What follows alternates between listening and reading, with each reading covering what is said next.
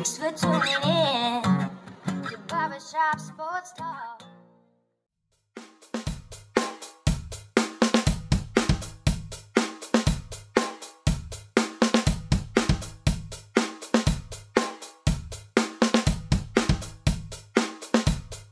Oh, thank you all for tuning in to the 435th episode of Barbershop Sports Talk with me, your host, Daryl D. Lane, as always. Wherever you are, however you may be listening, I want to thank you for making me and this show part of your day, whether it be via Spotify, iTunes, Stitcher, Apple Podcasts, Google Podcasts, iHeartRadio, SoundCloud, Pandora, whichever podcasting app or platform you may be listening to me via. Being recorded from Philadelphia, Pennsylvania, as always. Just recently, as of the last 2 weeks. Gonna have a great podcast for you guys. Gonna have Kenny Sim, scouting expert for 247 Sports on. We are going to break down and recap the NFL draft, give draft breakdowns, talk about diamonds of the rough in each draft class for every team in the NFC East and NFC North. So if you guys got teams in the NFC East, NFC North, Cowboys, Giants, the Commanders, the Packers, a lot of blue blood NFL franchises, by the way. This is the podcast for you. Now, before I get to the conversation with me and Kenny, here's what we're going to do.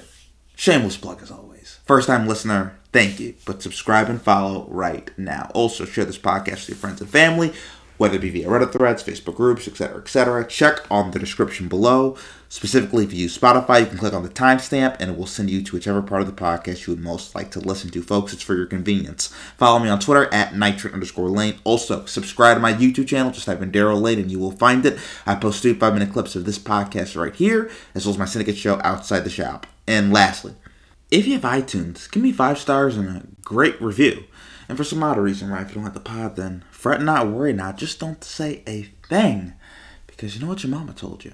My mama taught me this. Mama Lane said this. She said, Daryl, if you don't have anything nice to say, don't say it at all. And now it's time for me to get into one of my monologues that my good friend Kenny Sim loves so much. So I got bored recently and I was kind of looking into the evolution of NBA players. NBA star players, to be exact. And then it kind of went from that to NBA role players.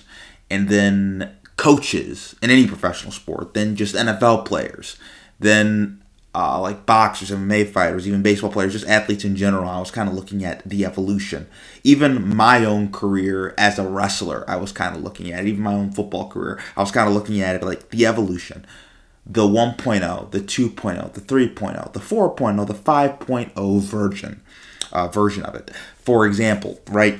If anybody, you guys are listening, and if you guys like anime, just make the simple Dragon Ball Z. There's Goku, then he can turn into a Super Saiyan. That's a level up. That's like Goku 2.0. Super Saiyan 2 would be Goku 3.0. Super Saiyan 3 would be Goku 4.0. And base form Goku would be Goku 1.0, right? And as I was looking at these evolutions, right, of a player's career when they reach a new level, right? There's a young player, mid-career, end of career, all very different forms, all very different levels of play. And as I was starting to really think about this, just to encapsulate this for all you guys, I'm going to give you guys 3 players and their versions. I'm going to give you Floyd Mayweather, Tom Brady, and Michael Jordan. We're going to go GOAT, GOAT, GOAT, right? So let's start with this. Floyd Mayweather. The 1.0 version is Pretty Boy Floyd. When he was throwing punches, he was going for knockouts. He was an aggressive, going forward fighter. Floyd 2.0 is Money Mayweather. The Floyd Mayweather that all of you guys know as the arrogant, cocky, brash, the defensive fighter who doesn't throw as many punches. He does the Philly roll, shoulder roll, continuously backs up. Same name, same person, very different from Floyd 1.0 that was aggressive, the pretty boy Floyd. Floyd Money Mayweather is about the money, the assets, protecting himself, being a great defensive fighter. And there's Floyd 3.0, which is Floyd Mayweather right now, which is, I'm not going to really train boxing, but I'm going to fight people who can't really box and collect the bag. Then we get to Tom Brady. Brady 1.0 is the clutch game manager, right? versus the St. Louis Rams in the Super Bowl, drives them down the field against the Carolina Panthers, drives them down the field against the Philadelphia Eagles, always comes up clutch in the big game, manages the game, doesn't do too much, doesn't make the mistake. Then there's Brady 2.0, which is you bring Randy Moss in, becomes the best QB in the league, and they stretch the field with a vertical passing attack. Then there's Brady 3.0. Not winning, really, but working in the middle of the field with guys like Gronk, Edelman, Welker, Hernandez. Then there's Brady 4.0. This is God status Brady. Something as clutch as Michael Jordan in its prime. He's always going to come through. A sports messiah, so to speak. Brady reached 4.0 status when he came back against the Atlanta Falcons. And it's like, no matter what situation Brady or the Patriots are in the fourth quarter, you believe he's going to pull through. There's almost like that messiah factor like Michael Jordan had in basketball, like Babe Ruth kind of had in baseball, like Wayne Gretzky in hockey, Muhammad Ali in boxing, a Pele in soccer, where it's like, this is the GOAT of GOATs. He's on another plane. He's operating in a different hemisphere than all of us. Right? Then there's Brady 5.0. The ability to resurrect an organization in Tampa and start a new culture. That's the Brady we're seeing right now. Then we get to Michael Jordan. Michael Jordan 1.0 is Air Jordan. The young, non-winning, high-flying, selfish freak of nature. Right? Putting up a lot of stats, leading the NBA in scoring, but not winning any games. Then there's Michael Jordan 2.0. And this is the redefined high flyer. Not forcing things as much. Learning to trust his teammates, playing within the triangle offense. This Michael Jordan won 3 championships. Then we get to Michael Jordan 3.0. This Michael Jordan was part of the second three-peat for the Bulls. The Last Dance Bulls, Michael Jordan. Not as athletic, not as quick, not as explosive, not as fast, not as vertical, but understands the game at a superior level. Great mid-range jump shooter, extremely strong, good post game. Understands what he's supposed to do, what his teammates can do, what the opponents can do. Can control the pace of the game unlike any player we've seen in the history of the sport. And then there's Michael Jordan 4.0, which is Wizards Michael Jordan, which is old and grumpy Michael Jordan, but can still drop 20 a night. So as we look into Luka Doncic, what's Luka Doncic's uptick going to be? What's his 1.0, 2.0, 3.0, 4.0? And I'm talking about Luka Doncic right now because as I'm talking, the Dallas Mavericks just lost the Golden State Warriors. And by the way, congratulations to the Golden State Warriors.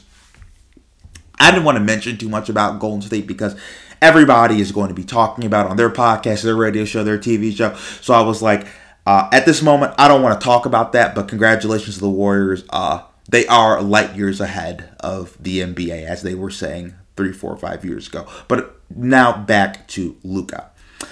Top 5 in playoff points per game of all time. He's up there with guys like Wilt Chamberlain and Michael Jordan, right? Guys like Nick Wright have championed him because of that. I also just read something that Nick Wright said, and Nick Wright was like, he's made 3 All-NBA first teams, which means for 3 years, he's had one of the top 5 seasons of any player in the NBA. At the guard position, where players like Steph Curry, Kyrie Irving, Damian Lillard all play. He's made as many All-NBA first teams as all 3 of them. Kyrie's never made an All-NBA first team. We brag about Steph Curry. We brag about Damian Lillard.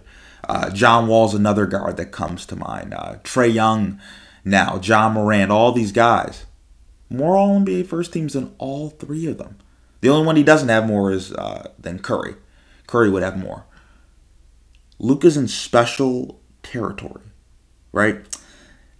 That's why he's being compared also to guys like Larry Bird, which I don't like that comparison because I think it's just lazy because they're saying it because they're both white and really good at basketball. I think he's more of a Harden. But right now, Luka 1.0 is a form of James Harden. And Luka's on a trajectory where he could end up being a top 10 player of all time. But right now, he is a Harden. Maybe an enhanced version of Harden, right? Big, thick guards. Don't play defense. They're strong. They're good ball handlers, good step back threes. They get to the free throw line. Not overly athletic. Smart basketball players, good passers, rebound the ball well, can do a lot of different things that way. Isolation heavy.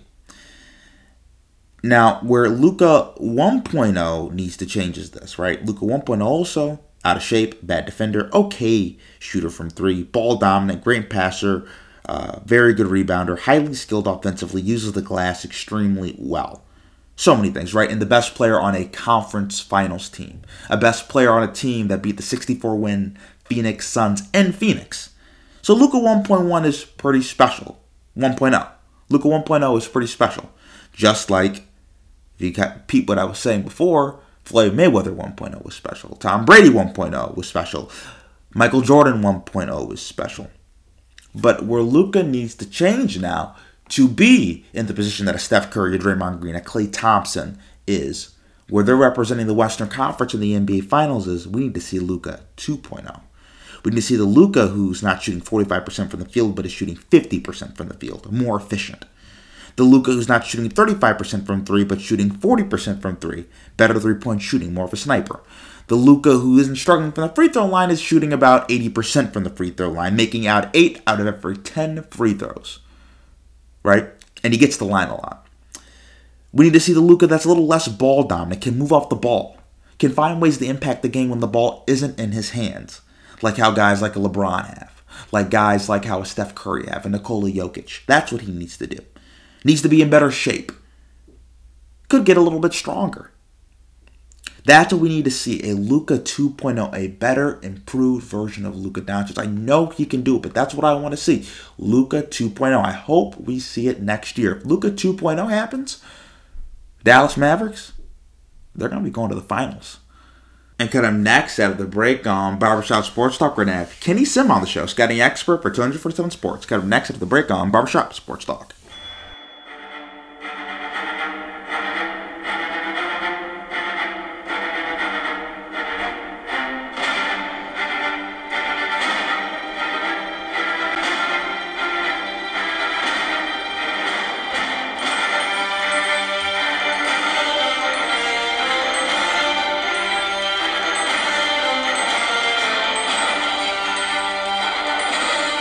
Oh, we're back with Barbershop Sports Talk, and we have Kenny Sim, scouting expert for 247 Sports, to break down and recap and help grade the NFC teams for the 2022 NFL Draft. We're going to go team by team, division by division for the NFC, and we're going to start with the NFC East.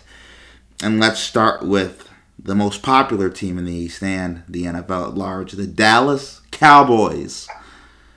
What did you think of their draft, Kenny? Yeah, good to be on, Daryl. Dallas Cowboys came right off the bat. They had pick number 24. They went with Tyler Smith, offensive tackle at Tulsa. And they come back with a Tracy pick. Sam Williams. Sam Williams, a little bit rated lower, I had, but he's a height, weight, length guy. They were trying to bank on his traits to come off the edge and take over for Randy Gregory. And then in their third round, they went with Jalen Tolbert out of Alabama. I really like him. He can beat you all three different ways. Decent hands, really good yards after the catch, excellent yards after the catch. A lot of his plays went for first downs. And then they closed it up with a couple of picks I liked. John Ridgeway in at defensive tackle out of Arkansas. Still a weak point on their defense is the defensive tackle spot.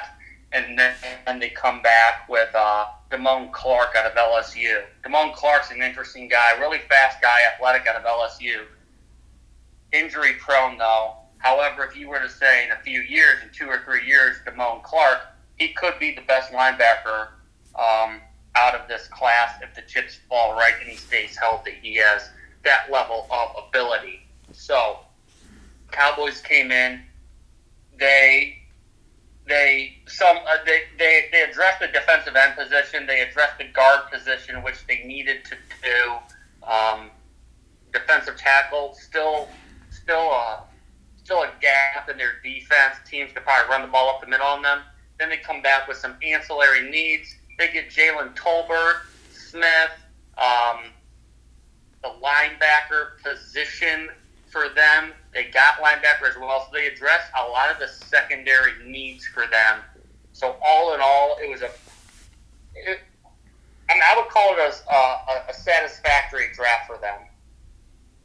So let's go here first. So with Damian Clark, out of LSU, the linebacker. So I've noticed this with Dallas. They have a few linebackers that they've drafted, used high draft picks on, right? Leighton Vander Esch, Micah Parsons, and Jabril Cox, who was Clark's former teammate at LSU. Those are three linebackers, Ken and Clark. Those are now four linebackers. I know you're not a huge fan of the off-ball linebacker thing. We know Micah Parsons is special in itself. But in terms of the other spots, how does that all work? You've now have four guys who are all first, second, or like third round picks, all like kind of high commodities, who are all like these athletic, interchangeable guys. So how do you see that working out? Right. Well, I think Micah Parsons will continue to be their Mike linebacker. Use him even off the edge in some pass rushing sets, maybe some, where they want to go with a sub package, and he would have, 3 down linemen, 2 linebackers, and he's one of the linebackers on the edge. So it kind of looks like on TV, when you watch it, looks like a 4-1.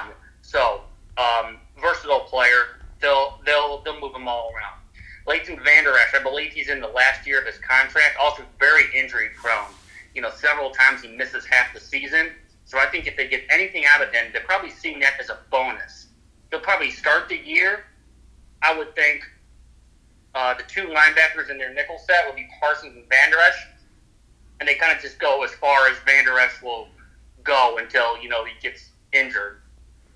And then they would rep out Clark and Cox on special teams.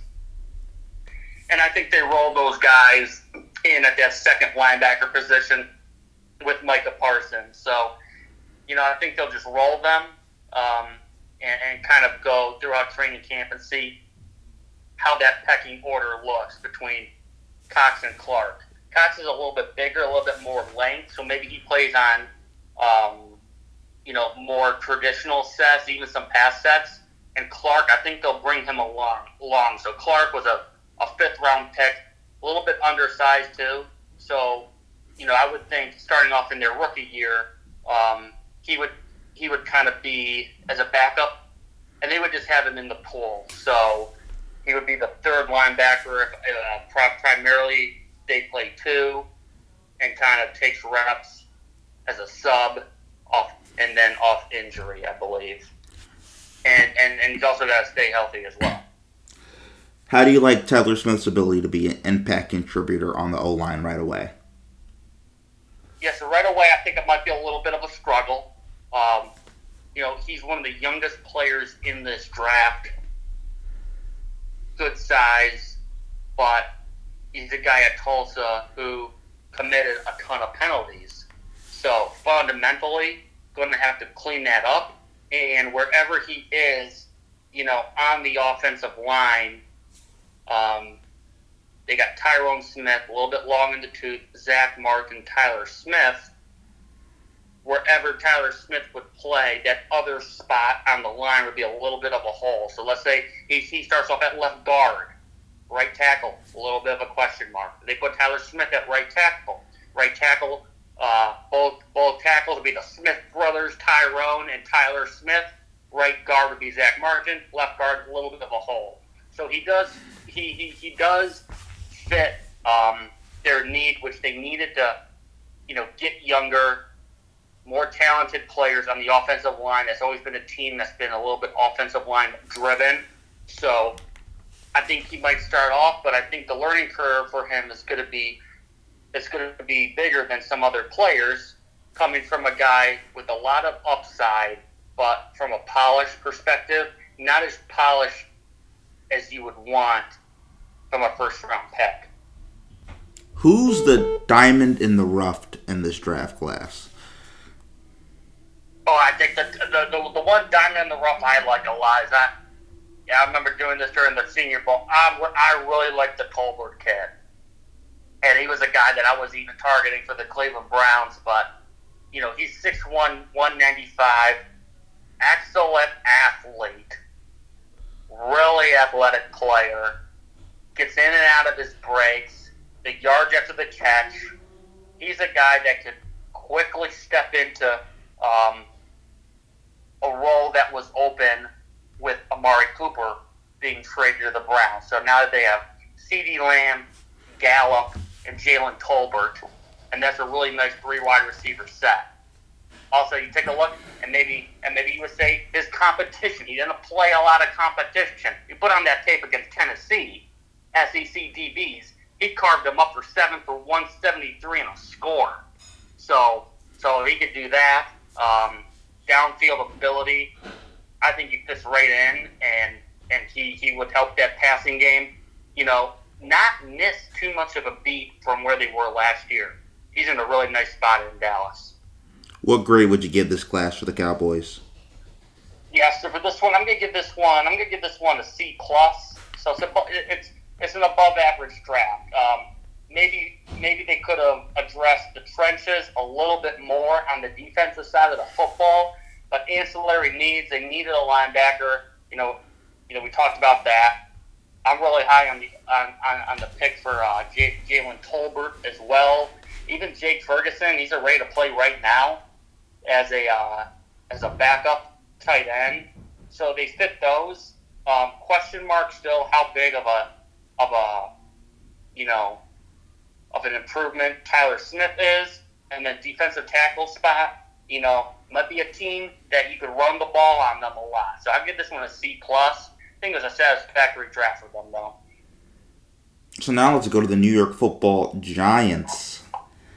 They had a really interesting draft, particularly at the top, and they had my favorite player, my number 1 overall prospect in the draft class, Evan Neal out of Alabama. They also had Kayvon Thibodeau. They drafted him, who was most people's consensus number 1 overall guy for the majority of this football year. What do you make of the New York Giants draft class? Yeah, this is a draft class. You take a look at if you were to take a look at mock drafts last year at this time, Thibodeau and Neal would have been consensus 2 of the top 5 players. Evan Neal was a 5-star tackle. Kayvon Thibodeau, number 1 player in the 2019 class out of Los Angeles. And those 2 guys actually competed in the opening. So these guys were on NFL teams' radars, really on as highly talented freshmen. They ended up going 5-7. So a lot of needs for the Giants.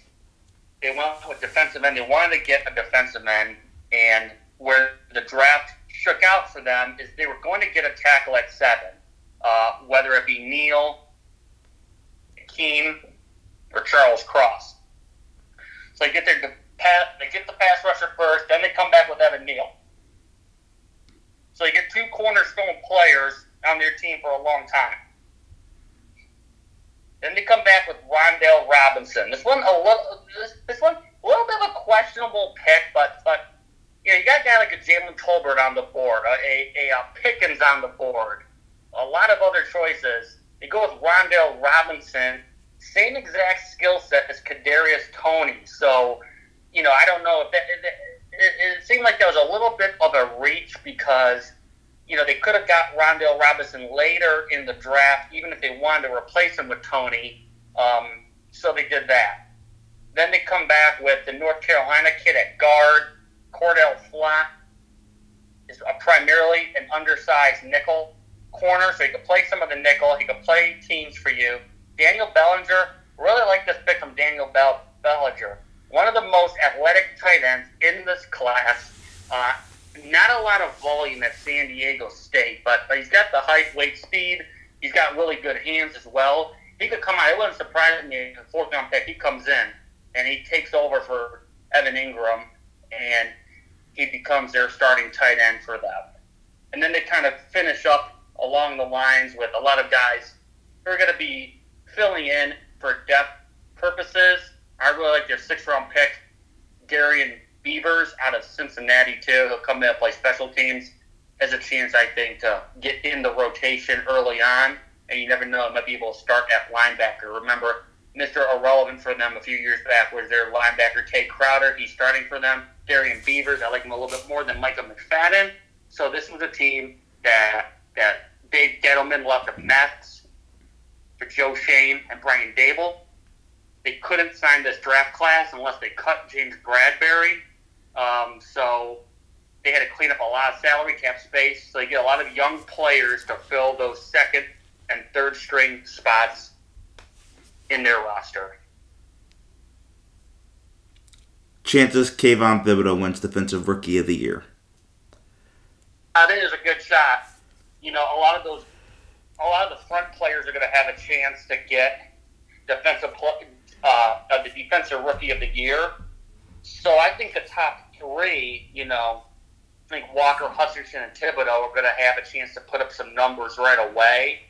I like Kyle Hamilton as well, but, traditionally this has been a position that's gone to, pass rushers, and I think he has a good opportunity right off the bat. Really polished and athletic. Step into the NFL field, he's not going to be overwhelmed. Playing in New York, bigger market, there is a chance. I think I think right now I would say Defensive Rookie of the Year. If you had to go and place a bet, I think he'd be in that top three that you would look at. Chances that both Thibodeau and Neal will be Pro Bowlers in year one. If I told you they're both Pro Bowlers, would you be shocked? I would. In year one, that's still a big jump for them to make Pro Bowlers in year one. However, in year two and year three, I could see it for both. Teams with past first round picks early on. It's hard to hit on both as Pro Bowlers right off the bat. Who would be more likely to be a Pro Bowler in their first year, Thibodeau or Neal? Yeah, I'm going to say Evan Neal. So he'll come in and he'll play a really good tackle spot.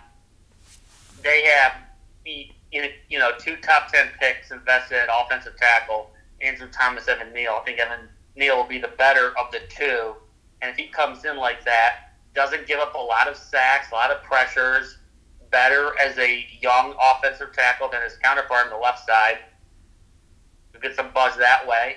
And, he would definitely have a shot to make a Pro Bowl. What would your grade be for this class? Yeah, so for this one, I'm going to give this one a B. Just because they're going to have to, so they're going to have to hit on, definitely, when you look back at this draft, they're going to have to hit on Thibodeau and Neal. And I think both have a chance to be really good players, starters, immediate contributors for a long time, both with Pro Bowl upside. Wan'Dale Robinson, he's explosive with the ball in his hands. Knowing how it works, he'll probably end up being the slot receiver, and they'll probably move on from Tony because that's their guy they drafted. And then Bellinger is a guy I would look out for to start too. But this is definitely going to be looking back and seeing how this does with Thibodeau and Neal. I give this one a B because they needed a pass rusher and tackle. They got both. They needed a tight end. They got both as well. Corner, a little bit of an opening. It's going to be a tough spot for the Giants this year because of the letting James Bradbury go for salary cap purposes. It's a defense with Link Martindale that really wants to get after it. They put their corners on the island, and they do not have the personnel at corner to do that right now. So, you can't solve it all in 1 year, but I do think they got some foundational pieces on the offensive line. So I give this one a B-. So now let's go to the Philadelphia Eagles. What do you make of this class? Yeah, so Philadelphia Eagles came in. Remember their first-round pick. They got Jordan Davis. They'll work alongside Fletcher Cox. But their second first-round pick, they ended up trading it for A.J. Brown, a top 10 receiver. They needed a receiver. They got one. They got a top 10 guy. And then they gave him a contract extension, 4 years, $100 million, $57 million guaranteed. They needed linebackers. They ended up getting Nakobe Dean, who fell during the draft. He fell for medical reasons. So he's got a knee, a shoulder, and a pec. Now, I don't know if he's going to be able to, start the season or how that looks for them if you give him a medical red shirt for year one. But just the value was too good to pass up at I think he went 86 overall, third round pick. But he's a guy though that as a player with the film, top 15 player in this class. He was the leader and the alpha of that defense everyone talks about that was so good. And then they finished that up, with a couple of picks at the end. Kyron Johnson, special teams player at linebacker. Grant Calcaterra used to be at Oklahoma, went to Southern Methodist then, tight end here. So you take a look at what they did. They addressed linebacker and receiver. Had some holes, at guard, safety, running back, they bypassed. But they ended up, if you take a look at that Carson Wentz trade, they end up flipping Carson Wentz. And when you start doing the math on what they ended up getting for him with all the trades, they ended up getting Jordan Davis, A.J. Brown, a first-round pick next year, a second-round pick in 2024. All were starting with the Wentz trade and then the trades after that. So just a complete coup that Howie Roseman pulled off. Who's going to be the better player for the Eagles out of Georgia, Jordan Davis or Nakobe Dean? Yeah, I'm gonna say Nakobe Dean. If Nakobe Dean just stays healthy, and even if he doesn't play year one, I think when he's fully healthy, he could be he could be a plus linebacker for them and be a starter for them in that middle of the defense for several years and make an impact. And make an impact from instincts to being that quarterback on the field and wearing the green dot at linebacker and cover as well. So you add all that up, I think Dean is going to be a little bit more productive than Jordan Davis. They really wanted Jordan Davis, and they traded off with the Ravens. Traded above the Ravens to get him. Jordan Davis, not the best pass rusher, though, but you'll be able to learn from one of the best in Fletcher Cox, and then probably next year take over as that top defensive tackle on the Eagles roster. So let me tell you this, Kenny. Dallas Cowboys, Ezekiel Elliott. Washington Commanders, Antonio Gibson. New York Giants, Saquon Barkley. Is it not possible Jordan Davis' value in terms of stopping the run's really going to help the Eagles for the next few years? Because all these teams in the NFC East, they want to establish the run. It definitely could. It definitely could. And now with him and Fletcher Cox up there, that's always been a team with Howie Roseman that they want to build in the trenches, both offensive line and defensive line, and up the middle now with Jordan Davis. That could really help out them. And, you take a look at that. I want to flip to the other side of the football. Another guy to watch is Cameron Jurgens. Really a carbon copy from Jason Kelce. Jason Kelce was actually watching tape with Howie Roseman, looking at potential replacements for him at center. So he'll play for one more year and then probably move on from him. But he liked Cameron Jurgens as their top center.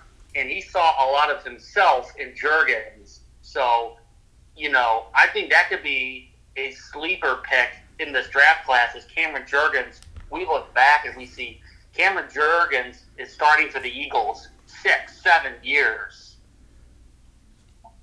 Any chance he can get in at guard in year one or something like that? He has a chance to get in at guard. Long term, he'll be their center. Might be able to get in at guard. I have to check and look at their depth chart and how they want to do that. Switching positions with him. Kelce, a little bit older. If he doesn't play, you could just do a flip Jurgens for Kelce instead of having to shuffle around the interior offensive line. So we'll see where he starts. I would probably guess he might start the year as a sub for Travis Kelce at center, though. But we'll see. What grade would you give this class? Well, actually, before we get to the grade, over or under 80 tackles in year one for Nakobe Dean? I'm gonna say under, just because, especially for rookies in their first year. I don't think he's gonna be able to, play 14, 15, 16 games for them. I think he will end up missing some games, whether he starts the season missing or whether he gets hurt along the way. Take a look at rookies often that first year. big learning year. That's when they usually miss the majority of games. So I'm going to say under, just because I do think it might be a little bit of a transition to the NFL and with that. But, I think going forward, it's going to be a pretty good pick for them, though. And what would your grade for this class be? So for this one, I'm going to give them a B+, because the addition of A.J. Brown really sets them up nice in the passing game. Linebacker, they got linebacker. Corner, they didn't get corner. However, they got James Bradbury, so now you got Slay and Bradbury on the outside. Jordan Davis, kind of a bonus pick from a need perspective. They didn't need defensive tackle. They ended up getting him, though. Really solid player. I could say a B+. This was an overall, when you look at what they did in the draft, and A.J. Brown, this really sets them up nice for the future. And I think right now it sets them up right now to win the NFC East. So now let's go to the Washington Commanders. What did you make of their draft class? Yeah, so Washington Commanders had 8 picks. They needed a receiver. They got a receiver in Jahan Dotson at 16. I think that might have been a little bit of a reach. Take a look. I don't think he's a top 16 player in this draft. Little bit of a reach, but he should be able to come in and really fit in nicely in that receiver room. Then they go back to the Alabama defensive line, which is something that the Commanders always do for Darian Mathis, more of a 5 technique. Really solid. I would say he has pass rushing like Jaron Reed, run stopping like A'Shawn Robinson. He's kind of a combination of both. He'll have a chance on a rookie deal to eventually probably replace one of the defensive tackles if they don't want to re-sign. Like as Jerron Payne. And then Brian Robinson, they go back to Alabama. Brian Robinson, 3rd round. Definitely a guy that's going to take a lot of carries in the running game for Antonio Gibson. Not sure if they're going to end up paying Antonio Gibson long term. Then they take a flyer at the end. He was just sitting there in round 5 in Sam Howell. And then they fill in the team from there. But they could have, from a primary needs perspective, they didn't take a big swing on a quarterback. They got their receiver, met needs there. Then they ended up filling in a guard, safety, defensive tackle. So they met some of their secondary needs as well. So they did a decent job. I wouldn't say great. I think it was an average draft for them. Who would be your diamond in the rough here? Diamond in the rough here, I'm going to say,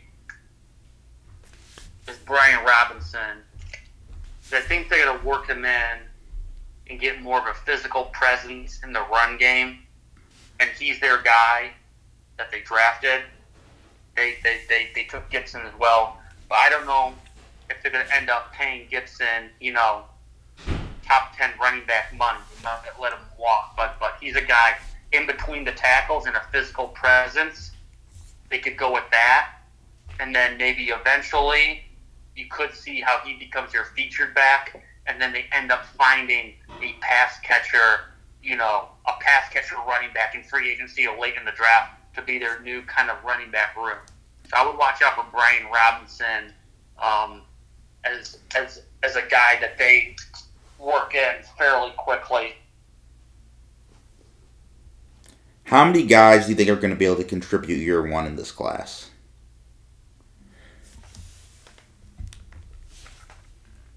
I'm going to say 3. I think it's your top 3 picks. Okay. Dotson should come in right away, work the slot, work the underneath route. Terry McLaurin will work the deep part as well. Not sure whether injury-prone Curtis Samuel fits in, but I see Dotson starting in the slot. Darian Mathis, definitely see him, even in sub-packages, kind of that 5 technique. He'll be very active on their defensive line rotation. He'll be a key contributor Not sure if he'll be a starter, but he'll be a key contributor. And then Robinson's another guy. I think he'll be a key contributor right away. He'll be right in the mix of their running back room with Robinson and Gibson. If Gibson has a hamstring and goes down, Robinson can take the full workload, the majority of the carries for that week, and do a satisfactory job. And then at the end, fifth round, he'll be a backup this year, but Sam Howell, the value was too good here to pass up in round 5. He's still sitting there. You take a look at the history of fifth-round picks at quarterback. The majority of them don't stand out to you, but he's the guy that they could keep on their roster as a backup as opposed to Taylor Heineke and, see where they're at with Wentz. But I don't think that solves their long-term need at quarterback spot. I don't believe they have their long-term starter at quarterback. Does Hal beat out Taylor Heineke in year 1? Because Taylor Heineke's pretty good. I mean, I would say he's probably one of the top 40 quarterbacks in the NFL, right? Is that fair to say he's one of the 40 best quarterbacks? Yeah, it's right on the fringe. That's right on the fringe of where he would be at. Even if not, he'll be their third quarterback, and be their third quarterback. And you got the short-term view of the draft and the long-term view as well. Long-term, you could definitely see them, not paying Heineke, having Sam Howell under basically minimum salary as their backup. Probably be a sufficient backup. Smart player, tough, accurate, and go forward with him. And if they need to make a spot start, feel pretty good about running their full offense with Sam Howell. What grade would you give this class? I'd give this one a C. You take a look at some of the values they got. A little bit of a reach for Jahan Dotson at 16. But they met the wide receiver need. They got some backups to fill in. Robinson doesn't have a lot of tread on his tires. And then on day 3, I'm not sure if any of those 5 are going to be key contributors. Howell will be a backup.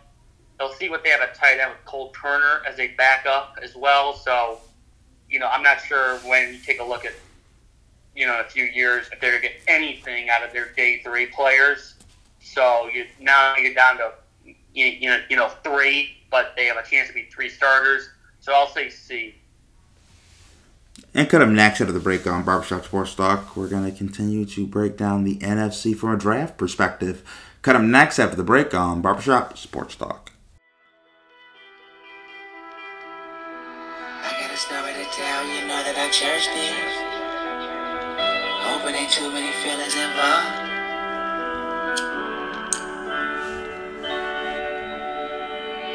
I see this in this starting popping bottles, getting drunk with these just, and when they leave they get followed. Fall asleep with that and really don't know much about her. Then she let us in. We're back with Barbershop Sports Talk. We still have Kenny Sim with us, scouting expert for 247 Sports, to break down and recap the NFL draft from the NFC side of things. And now it's time for the NFC North. Let's start with the Green Bay Packers. What did you make of their draft, Kenny? The Green Bay Packers came out. They ended up trading Devontae Adams, the stockpile, four picks in the top 60. They ended up maneuvering around the draft and ended up using 3 of those for top 60 picks. So they start off right off the bat going really heavy on their front 7 with Quay Walker and Devontae Wyatt. Quay Walker, massive linebacker, 6'4", 241, but he could run as well. He'll fit in nicely with Devontae Campbell. Inside, they got Devontae Wyatt, my top defensive tackle. He'll go in right away with Kenny Clark. So now you got Kenny Clark and Devontae Wyatt. You got a Preston Smith and Rashawn Gary on the outside. Really nice front 7. Then they come back On day 2, they make a trade very early in the draft to get Christian Watson. Just a receiver the Packers have typically liked. They like those big receivers, even like a James Jones, a Jeff Janis even. They get Christian Watson, very highly touted receiver. 208, 6'4", 40-inch vertical, 4.28 speed. They moved down with Sean Ryan. Now, Sean Ryan was their guard in that Chip Kelly wide zone. That's an offense that the Green Bay Packers run as well. So he could fit in at guard eventually. Then they go to Romeo Doubs out of Nevada. He's a slot receiver. He could play teams for them, be their returner. Zach Tom, another guy, guard center flexibility as well. Then they get Kingsley Engerby out of South Carolina. I like him a lot. He had his draft to the 5th round for medical, but he was one of the top players at the Senior Bowl. Productive pass rusher at South Carolina. And then they kind of fill out your team from there. You know, even getting some value late with a starter at offensive tackle for Penn State, Rasheed Walker. He'll go into the pool for them. And then Samori Toure, kind of a do-it-all receiver last year for Nebraska. So all in all, they really hit a lot of their needs. They came into the draft. You take a look at what they needed. They needed linebacker, receiver. They got those both. Maybe tight end, but they got tight end coming back. And then they ended up getting defensive tackle, helped a lot. Safety, still a backup safety. They did not address safety. But overall, when you take a look at their needs that they needed and they addressed with the appropriate value, like a Quay Walker and a Christian Watson, I really think the Green Bay Packers had one heck of a draft. Better. Who's going to be better from Georgia? The better Georgia prospect for this team, Quay Walker or Devontae Wyatt? Yeah, I'm going to take Devontae Wyatt, and he's a guy that was, you know, Jordan Davis got a lot of the headlines at the Combine, but when you take a look at Devontae Wyatt, 6'3", 304, when you take a look at his 40, his 10-yard split, which is more important for a defensive tackle, that initial burst in a 40, take a look at his 10-yard split as well, along with his length. I don't have his scouting report in front of me, but I believe he's also a long-arm defensive tackle. He was just as impressive as any defensive lineman at the Combine. So he'll come in right away, and take a look at him taking a look at some short-arm, weak guards and working alongside Kenny Clark, and then those pool of edge rushers that they have. I think Devontae Wyatt could be a productive starter year one and for a long time on that Packers defensive line. Quay Walker as well. I mean, he's a big linebacker, really talented too. Yeah, he's a freak. Just doesn't have enough reps at Georgia. I mean, they rolled a lot of guys, but actually it was interesting that Walker, out of all the linebackers on Georgia, Walker was the first one taken.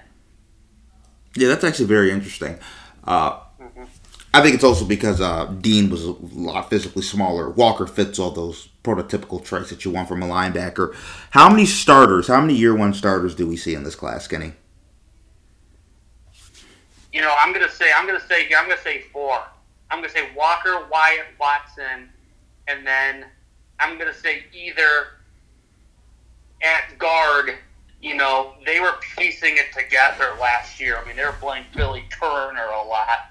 I'm going to say either Zach Tom or Sean Ryan. One of those mid-round picks that the Packers have continually hit on the offensive line. One of those mid-round picks is going to end up being a starting guard for them as well. Might not be week 1, but due to injury, one of those is going to get in, and I think we'll do a really good job for them. So I'm going to say 4 in year 1. And I'm going to, they're looking like, you know, maybe eventually 5 with both those guards. So I really like this draft and what Brian Gutekunst has done. And, you know, I know everybody wanted a receiver for them. However, Aaron Rodgers is so good, he can make a receiver in round 2 get the same production as a round one receiver. So they waited. They actually traded up then for Watson. And I think what Aaron Rodgers could do with Watson, he could make him look like a first-round pick. And they got him in round 2, and they were able to, meet their needs on the defensive side of the ball too. That is called value. How many year one contributors, let's go away from starters, how many year one contributors do you see in this class? Yeah, I'm gonna say for contributors here, I'm gonna say Guys who will at least be in the pool. Yeah, I'm gonna say 5. I'm gonna say 5 when you talk about key contributors as well. So you got Walker, Wyatt, Watson, one of those guys at guard, and then I'm gonna say Romeo Doubs. Either rotating in at receiver and getting some reps, but also as a returner. I think Romeo Doubs has a chance to be one of their returners as well. Who would be your diamond in the rough or guy to watch out for that's not one of the headline guys in this class? Yeah, for not one of the headline guys, I'm going to say, I'm going to go to the 7th round here. And I know last year, the Chiefs hit on a 7th round lineman. I'm going to say Rasheed Walker out of Penn State. He's a multi-year starter at Penn State. All Big Ten nominee. Long arm, strong pass protector. I'm going to say he could be a diamond in the rough because if they continually have injuries on the offensive line, even like a Dave Bakhtiari, Rasheed Walker is going to have his number called fairly early. And, based on his pedigree, he's got the size, the pedigree as a multi-year starter at a big-time program. I think he could come in, at least be a swing tackle, if not starter, and probably hold his own. And that's an offensive scheme that doesn't require the lineman to block, for 3, 4, 5 seconds. They want to get the ball out quickly, use play action, slow down that pass rush, so they can, work him in, and it's a friendly scheme for him too. What would your grade for this class be? Yeah, for this one, I'm going to give this one an A-. They had needs. They met those needs with talented players at the top of the draft.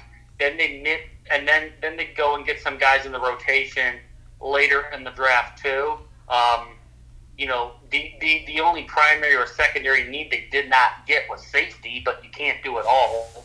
And I like a lot of their value picks that they got. Especially, I'm really high on Christian Watson as well. So he's a guy that get immediate rapport and immediate payout in this offense with Aaron Rodgers.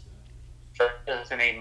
It's one of the more feared drafts that I've seen in the NFL. Now let's go to the Chicago Bears. What did you think of their draft class?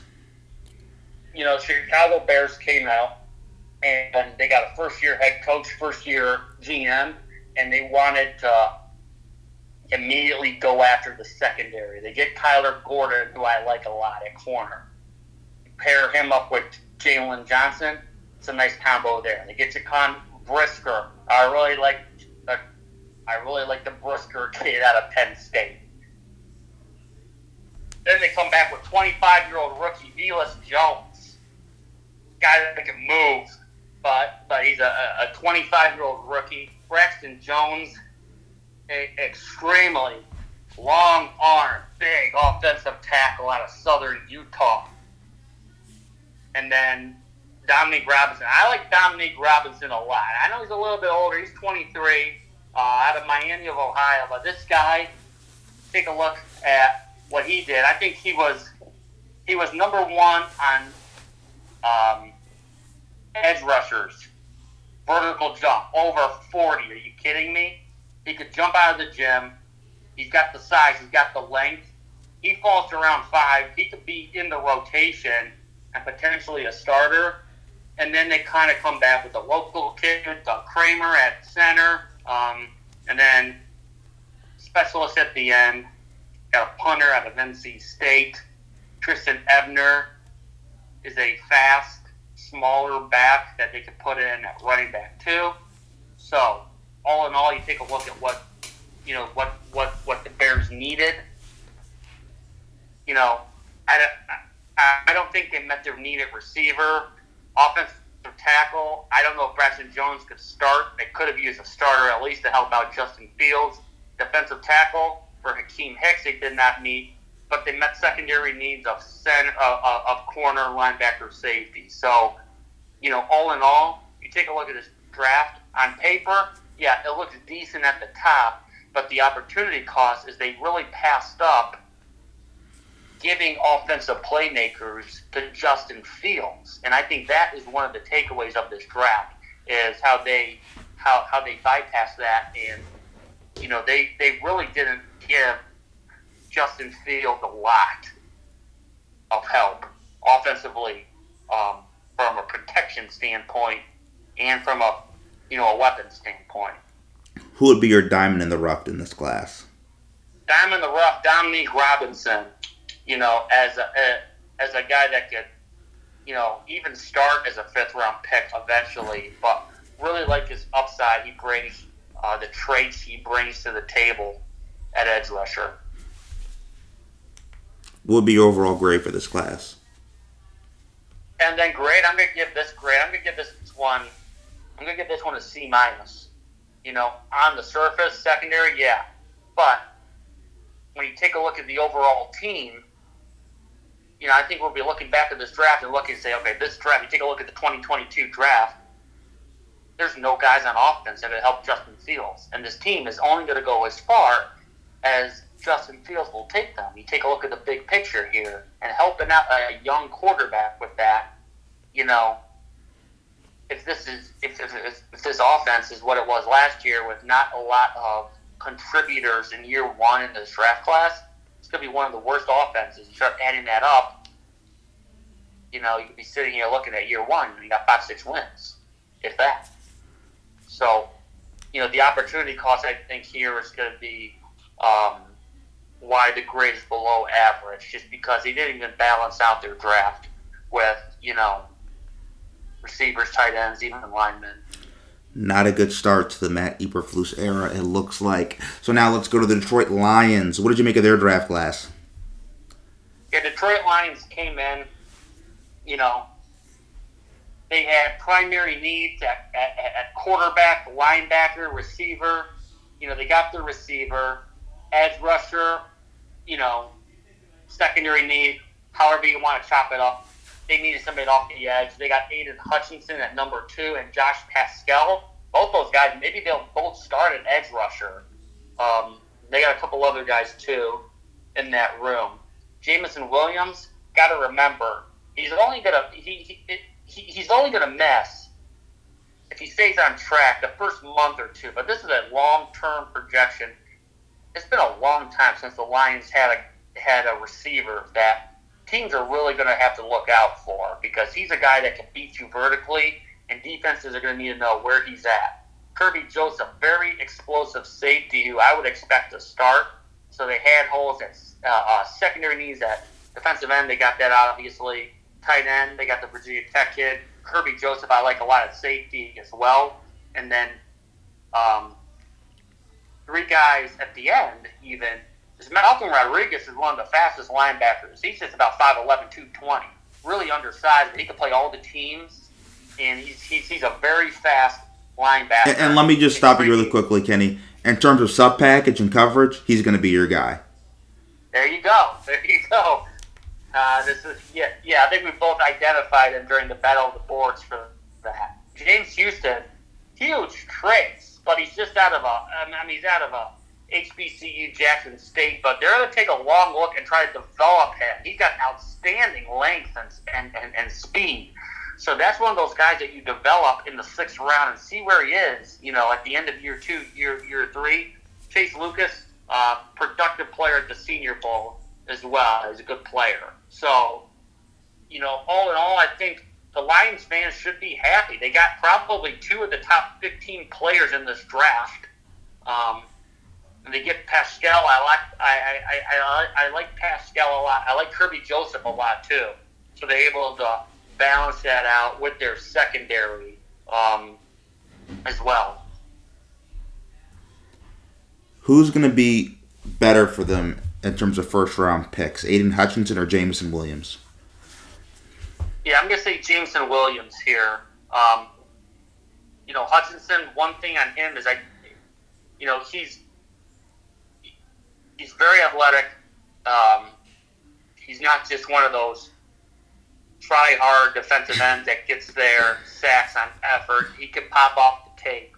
But when you take a look at not only what they're going to do early on, but you take a look at the length of their careers, Jameson Williams has huge upside. That this is a guy that is their vertical threat. He does more than just being a vertical threat, too. He could get those digs and underneath routes. You could go to him, too. And he's a guy that you place him in that receiver room with Amon St. Brown already and Hockenson and Swift, who are mismatches. Start taking a look at the Detroit Lions, and they're one of those teams that they're set up nice next year to pop in a quarterback on their roster.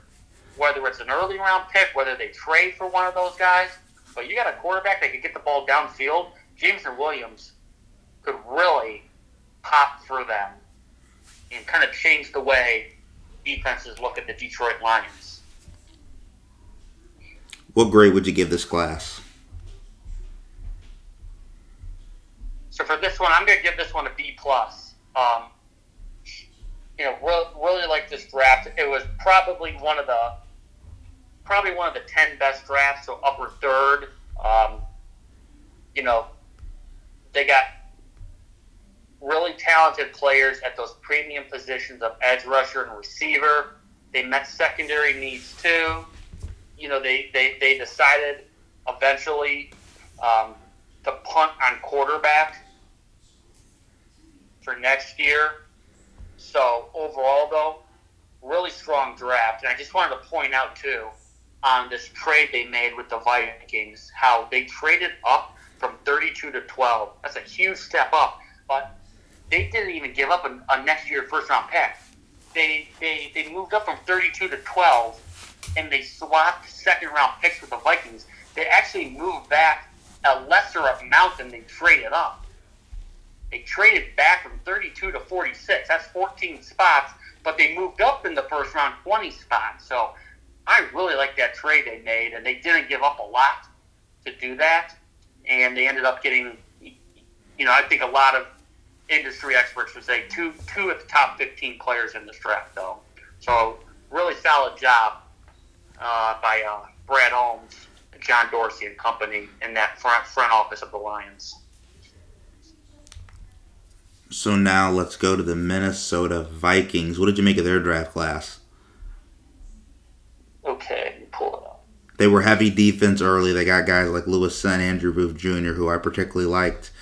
Brian Amusa out of Oklahoma, cornerback out of Missouri, but really defensive heavy. Yeah, so they made that trade. So they went down from 12 to 32 to get Lewis Cine. Like Lewis Cine a lot as a guy who can not only play up top, but he can play in the box and hit you. Their primary needs that they needed to address, receiver, not really. It took Jalen Naylor late. Andrew Booth, I like a lot. That Andrew Booth dropped with medicals. He had double hernia on both legs, so that's why he dropped. But a 1-year starter at Clemson really made a big impact as that 1-year starter in college for them. He's got the length, he's got the speed, he's got the pedigree, 5-star kid out of Georgia. Ed Ingram went with the offensive line. Solid pick for them, too. And then some of the secondary needs, defensive end, they got a body there. Safety, they definitely met at safety. Tight end, they took a guy late. So, overall, I like the pick of Cine a lot.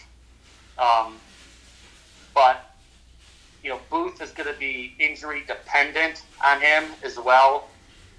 And then they got some guys, I don't know how much they're going to contribute with, Brian Asamoah, Ed Ingram. I think he'll be a decent starter, but I don't know, from an upside perspective, if he'll ever be a plus starter / Pro Bowler, and then they got some guys at the end to fill in. Naylor's probably backup receiver and punt returner even. It was 6 guys on day 3 they took as well. So, and actually, when you mentioned Brian Amusa, I think about him. I see him kind of like a Malcolm Rodriguez. I think he's going to be a sub-package coverage linebacker. I particularly don't think he has the ability to hold up in between the tackles as a run stopper. I don't think that's his game in the NFL. So I think he's going to be a guy that has a niche role, and I think he's going to be able to get on special teams with his speed and quickness. How many day 1 starters do you see in this class?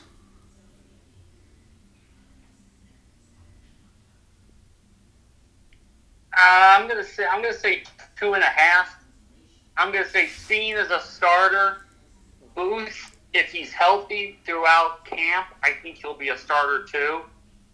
And then I'm gonna say Asamoah is gonna be, at least going off linebacker snap counts, he's gonna be up there for their linebacker room as well. So I'm gonna say 2.5 here. But they got a lot. They got a lot of guys, though. I don't know ultimately long term how many are going to start for them. And I just wanted to bring up the point that they traded back a couple of times. Let's make sure that we're aware that they traded back for 2 division rivals who got number 1 receivers. They made that trade with the Lions to get Jameson Williams for the Lions. Then they traded out again with the Packers, and the Packers are the one that traded the 34 to take Christian Watson.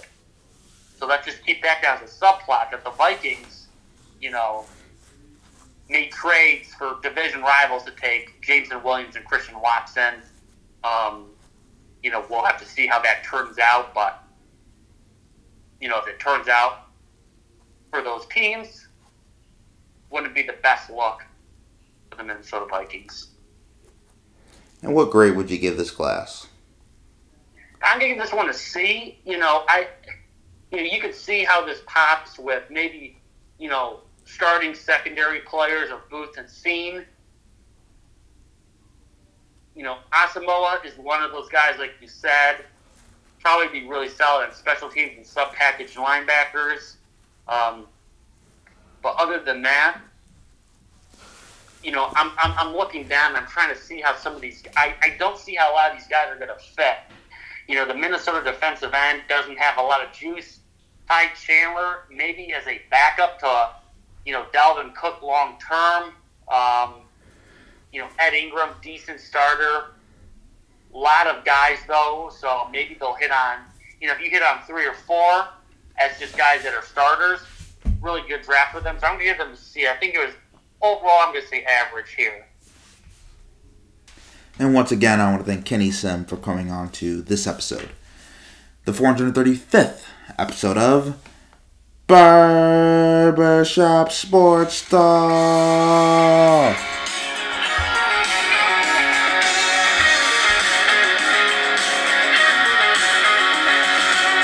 My buddy Brandon holds a record for single season touchdown throws.